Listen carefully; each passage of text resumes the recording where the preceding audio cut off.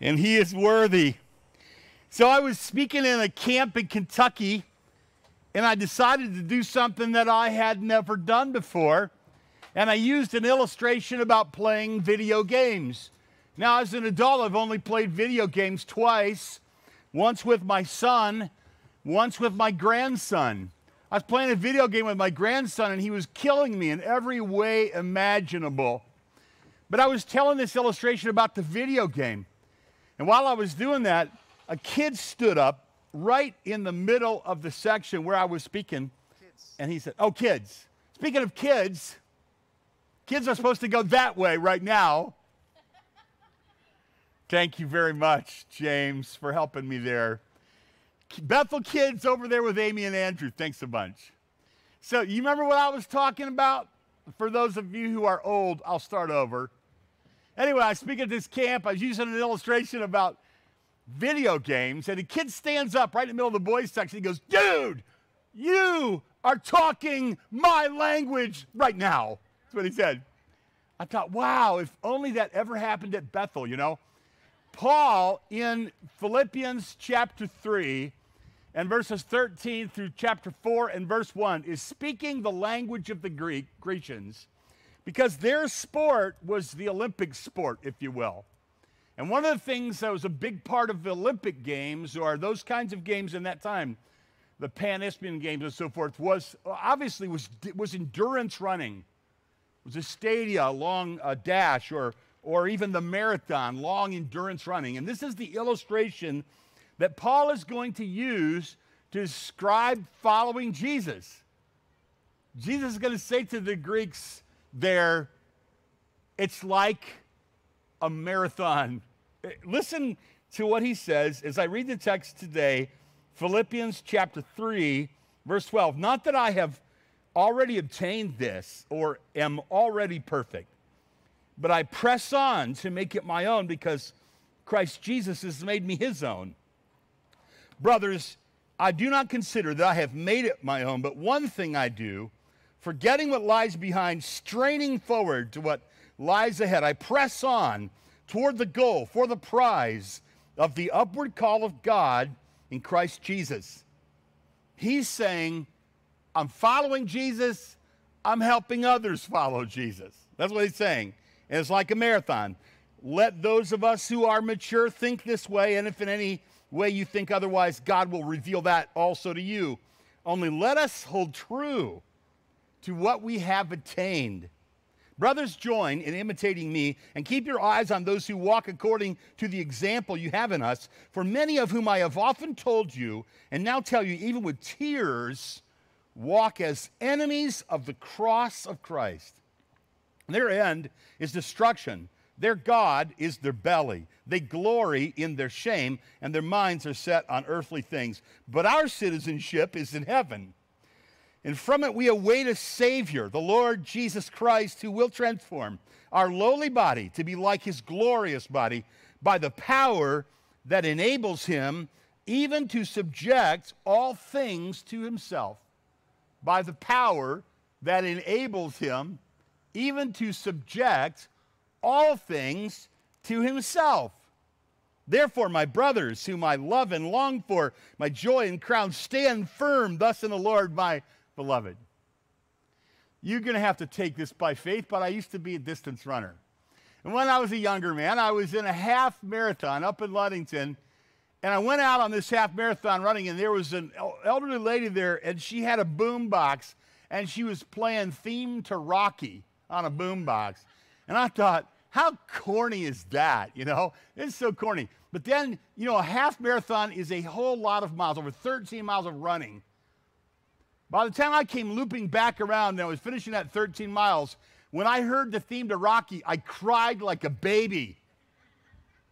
And there was a little boy standing there, this little sweet kid, and I'm on the last mile, and I got to finish this race. I'm on the last mile, and this little kid holds up a popsicle to me, and I'm like, I love you, kid. Thank you. And I took that. It was such an emotional experience. If I could find that kid, I might leave him in my will. He would get a lot of theological books and commentaries. Paul has likened following Jesus here to a strenuous race. And I want to talk to you today about how you can finish strong and how you can finish faithful. Sometimes it's just hard when you realize how difficult it's going to be to follow Jesus, to live a Christian life. It's really hard for all of us. It may be that we're crushed with family problems, or it might be that we're crushed with financial problems, or it might be that we have disappointments that come in, or people let us down. There are a whole lot of different hardships. Jesus doesn't promise to deliver us from hardships, but through the hardships. Through the Apostle Paul here, writing under the inspiration of the Holy Spirit, he's saying you're going to have to press on. And Paul himself says, I haven't perfected this, but it's something that I aspire to. Last night, my last word to my new son-in-law, whose name is Tim Kolb, he was out in the yard, and he and Hope were getting ready to jump in that Jeep and then take off and start their life together. And he's a precious young man, and I looked him in the eye, and I said, well, now that we're married, I promise I will treat you like my own son.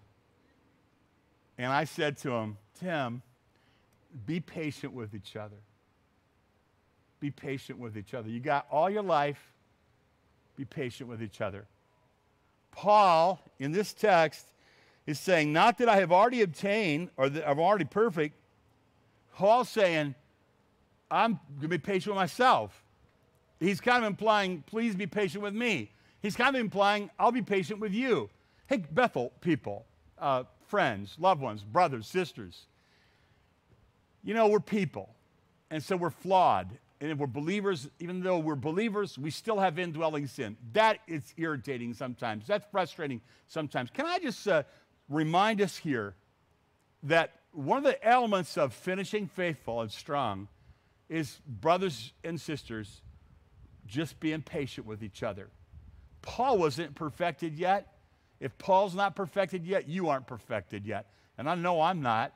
And I'd appreciate it if you'd be patient with me, because I really am trying. And I promise I'll be patient with you. Look around at people and think to yourself, I'm going to be patient with you because you're my brother, you're my sister.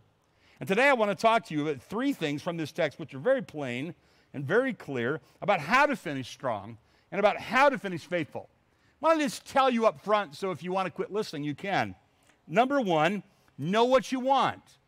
Number 1, know what you want. Verses 12 through 16, Paul is declaring what he wants. He knows what he wants. If you want to finish strong and finish faithful, I'm going to say, know what you want. Number 2, know who to follow. In verses 17 through 19, you have 2 options of who you're going to follow.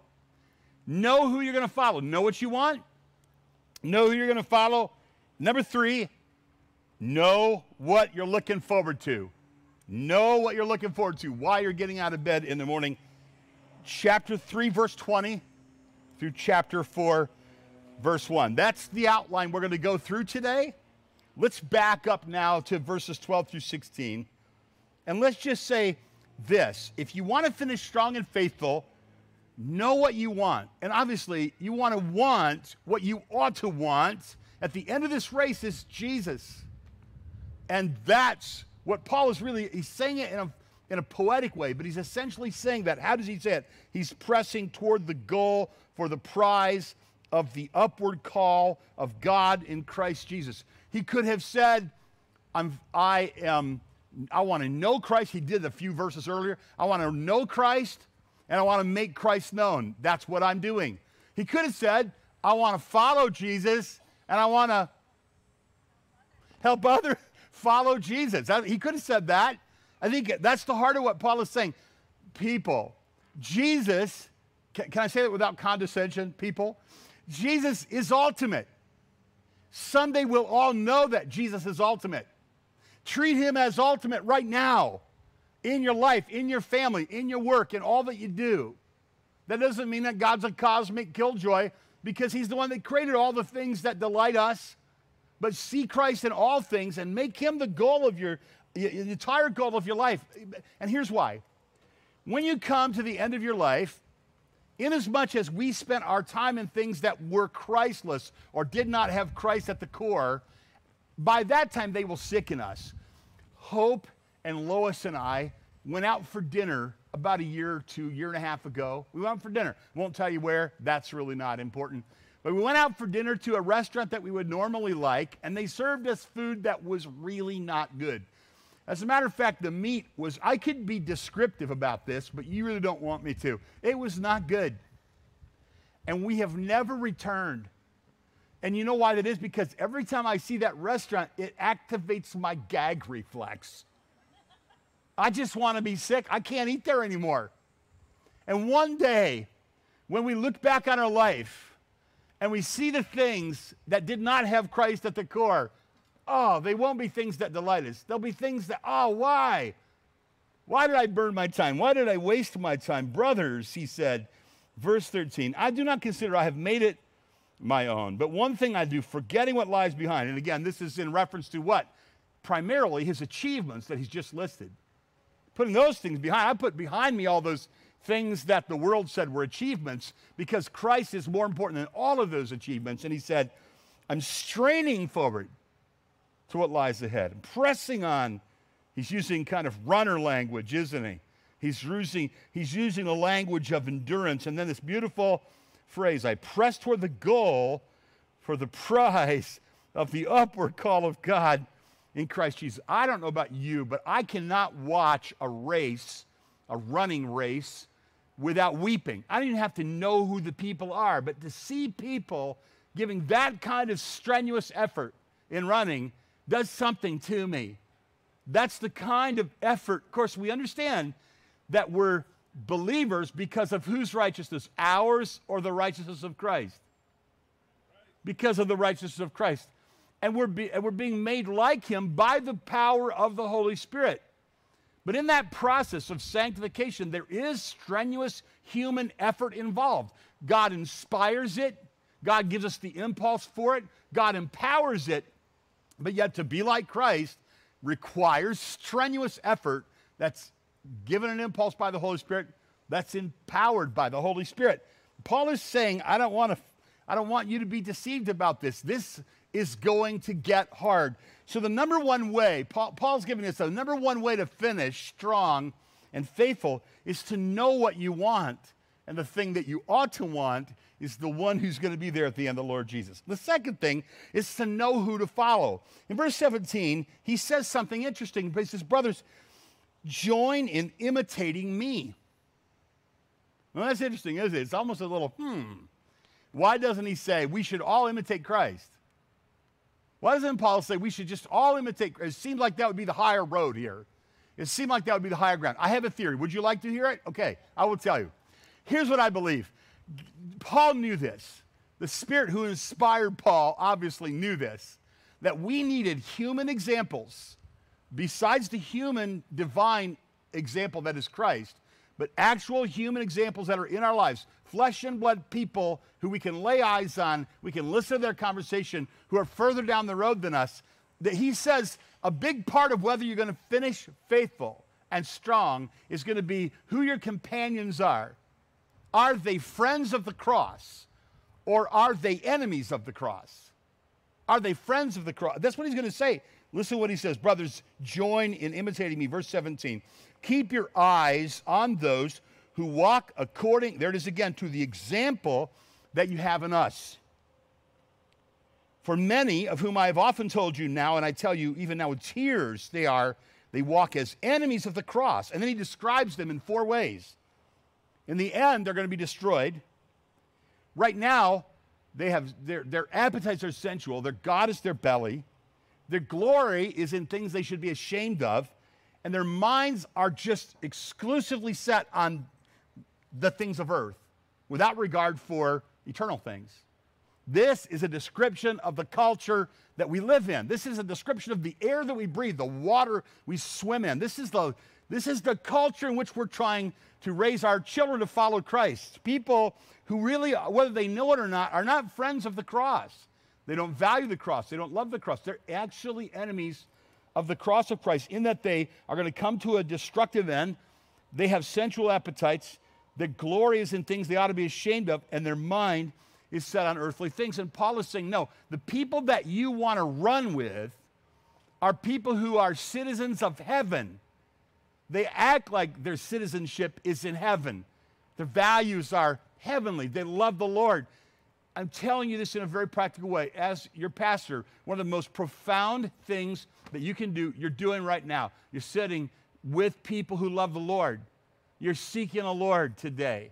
You could have gone to a tanning bed, but instead you came to church to get your tan, no extra charge. You're with God's people. You're with people who love the Lord. You're with people who tear up when they sing. You're with people who want to raise their kids to follow Jesus. You know that you don't want to go into eternity on your own merits. You know that you're going on the merits of Christ. You come to church not just because you get something out of it. You come to church to please the Lord and to bless the Lord and to let him know that you're grateful for all that he's done for you. You come to church because there are others around you who might need a word of encouragement. These are the kind of people who love the Lord, people who love the cross, people who run faithfully are the people that you want to have as your closest fellowship associates. Understand, he wants us in the world, so we want to have all kinds of friends, good, bad, and ugly. We want to have all kinds of friends, believers and unbelievers. We want to be friendly and loving and compassionate to every man, to every woman. But our close fellowship should be with a handful of strong runners who are out ahead of us, who are running a little faster, who are pulling us forward. And if you've done any distance running, you know you get somebody out in front of you and then you try to reel them in, right? Somebody that's running out ahead that's stronger than you. In my case, that was usually some old lady about 65 years old. I'm like, if I can just overtake her by the end, you know, I will have accomplished something. I bet I beat Grandma today. I had a friend, and he was a pastor. His name was Dan Cummings. No relation to our beloved Leo Cummings, other than in Christ. But Dan was a runner, and he was a really fast runner. He was a powerful runner. He would run in the Crim race, and the character in that we managed, the hotel we managed, was the host of the Crim race. And I would run in the Crim race, but Dan would run, and the Kenyans would finish, and then you could watch the Kenyans streak across down the bricks on the Crim race. You could watch them finish, and then you could look back and you could wait just a little bit, and in a couple of minutes, there would be these elite runners behind those Kenyans, and Dan Cummings, the pastor in his early 40s at the time, would be among them. And guys like that run, their heels go up as high as their head when they're finishing. They are cooking, right? This is the kind of runner he was. On top of that, though, he was a profoundly good pastor, and he was a theologian, and he was an exemplary man. And Dan contracted colon cancer, and he went to be with the Lord early. But in that race I was telling you about earlier, the Ludington Lake Stride Half Marathon, Dan and I both ran in that race. Now, Dan was I never saw him. I never saw him at the finish. He lined up with elite runners. I wasn't allowed to be anywhere near him. But at the end of the race, he waited for me. He waited a long time for me, but he waited for me. And when I got done, I never forget Dan, as I was coming across that line, here's this man that I admired that was such a powerful runner. And he said, Ken, you're looking good. You're looking strong. You're on your times. I'll never forget that. And then when Dan passed, I thought to myself, well, he did it again, didn't he? He finished ahead of me, and he's going to be waiting. People, can you imagine who's going to be waiting you at the finish line besides our Lord and Savior, Jesus Christ? But those who are faithful, can I just tell you, this is the most practical advice, and that is you need to look around and find some Dan Cummings kind of guys or gals. Young people, listen, you're going to be friends with everybody. Of course you are. You're a Christian. You should. You should love people. But listen, you're going off to college. Find that Christian group now. Find that Christian group.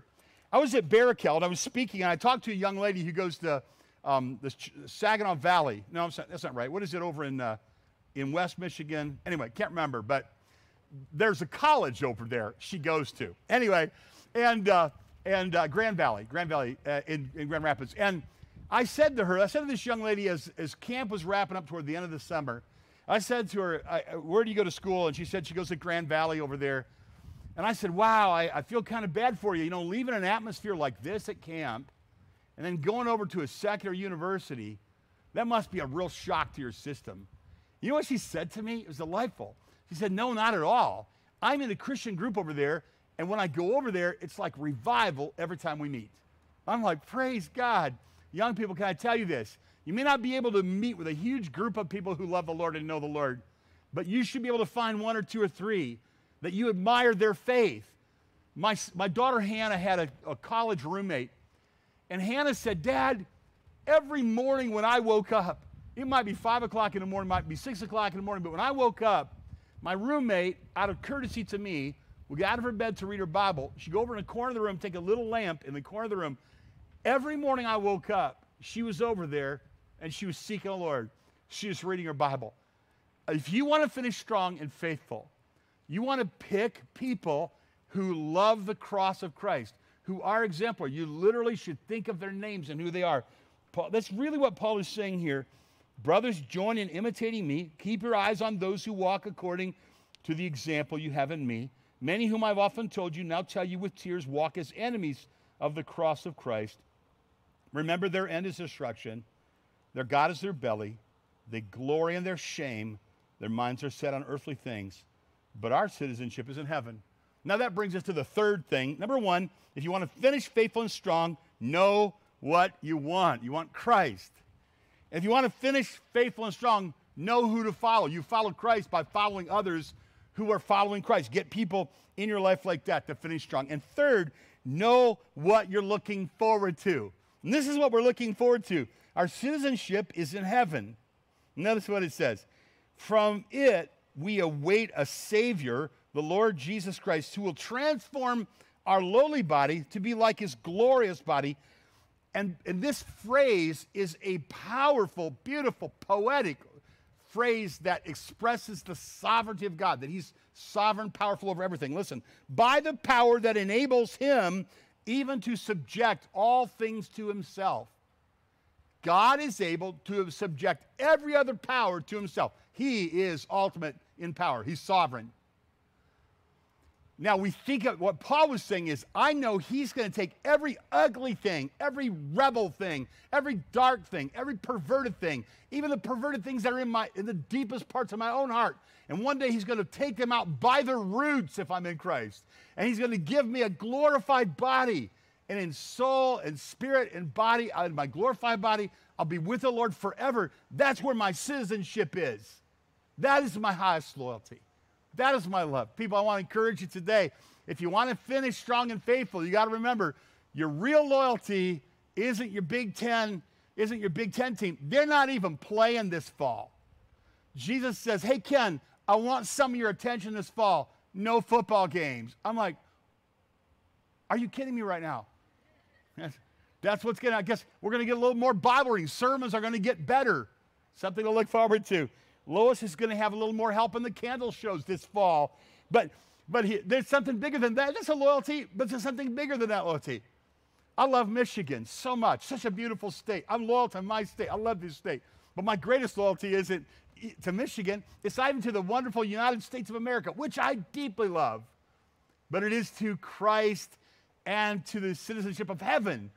Now, when we think about that, and we constantly think my citizenship is ultimately in heaven, it changes everything we do. It changes how we behave. It changes how we think. It helps us to finish faithful. And it helps us when we're disappointed. Will you allow me a personal illustration? My daughter got married yesterday. Do you mind if I mention this? My daughter, the baby of our family, Hope America, our baby. Can I tell you this? I don't want to be indelicate, but Hope didn't come along by accident. Hope came along as an answer to prayer. I felt in my heart, God, would you give us another little girl? Then from now on, I can always introduce myself as, hi, I'm Ken Pierpoint. I have 4 sons and 4 daughters. I just thought it sounded cool. And I just felt like we ought to have, and God gave us a little girl. She's born at the Gerber Memorial Hospital in Fremont, Michigan. She was the Gerber princess when her big sister was the Gerber queen that year. It was pretty cool. Yesterday, she got married. Can I tell you what it's like to have 8 kids? I'll tell you a little bit about what it's like to have 8 kids. It's like this. You have 2 baseball games on the same night in different places, and you have to decide which baseball game you're going to go to. And the night you go to the one kid's baseball game, he strikes out every time. And then when you go to ice cream afterward, the other one had the game of his life, the one you didn't see. That's what it's like to have 8 kids. What it's like to have 8 kids is You can have one girl who has been elected as the queen of the Gerber days, and she's riding the float, and you're driving the float. And while you're driving the float and looking in the rearview mirror at your daughter while she's waving at the crowd, and all the people are saying, "Hey, Holly, congratulations, Holly, I love you, Holly." You look over, and another one of your daughters is on the sideline over there, and she looks like she's in pain. And an hour later, she's in the hospital, and she has acute appendectomy. She has an appendectomy, acute appendicitis, has to have an appendectomy. A few years later, one daughter's getting married, and the other daughter at the reception begins to look kind of pale. Her water breaks, and they whisk her off to the hospital because they think the baby's coming early. That's a little bit what it's like to have 8 kids. Or you can be at a wedding like yesterday, and you can look forward to all your kids being home. And they live in Oregon and New Mexico and Texas and Wisconsin and other places in Michigan. But for one sweet, sacred moment, they're all going to be in one place at one time. And you want to slow the clock down. And then your wife says, "Ken, you need to get them all in a picture now." And she's not fooling. You know this is serious. Somebody says, "Caitlin can't get in the picture. She's in pain. They're going to take her to the hospital." Lois says, "Caitlin, come over here and get in the picture before you go to the hospital." I'm not kidding with you. She gets a picture of the poor thing, and she's in a hospital right now. And she's very sick. That's what it's like to be a father of 8. And when I was turning off all the lights last night, wrapping up all the cords, picking up all the stuff, I was thinking, when do we all get to be together? When do we all get to just sit down? When do we all just get to look at each other, take our time, have something good to eat, have something good to do, not have anywhere to go? And a little voice said to me, "Ken, your citizenship is in heaven. And if your sons and if your daughters know Jesus, one day forever, we will be together in the presence of Jesus Christ, who we will love with all of our hearts, finish the race. We know it will be hard. We know you will not be alone. We know that you will be well compensated forever. I want to pray a blessing on you. May God give you grace to endure whatever you have to endure, to finish strong and faithful for the glory of God."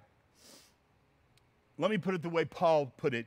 "Therefore, my beloved brothers and sisters, whom I love and long for, my joy and my crown, stand firm in the Lord."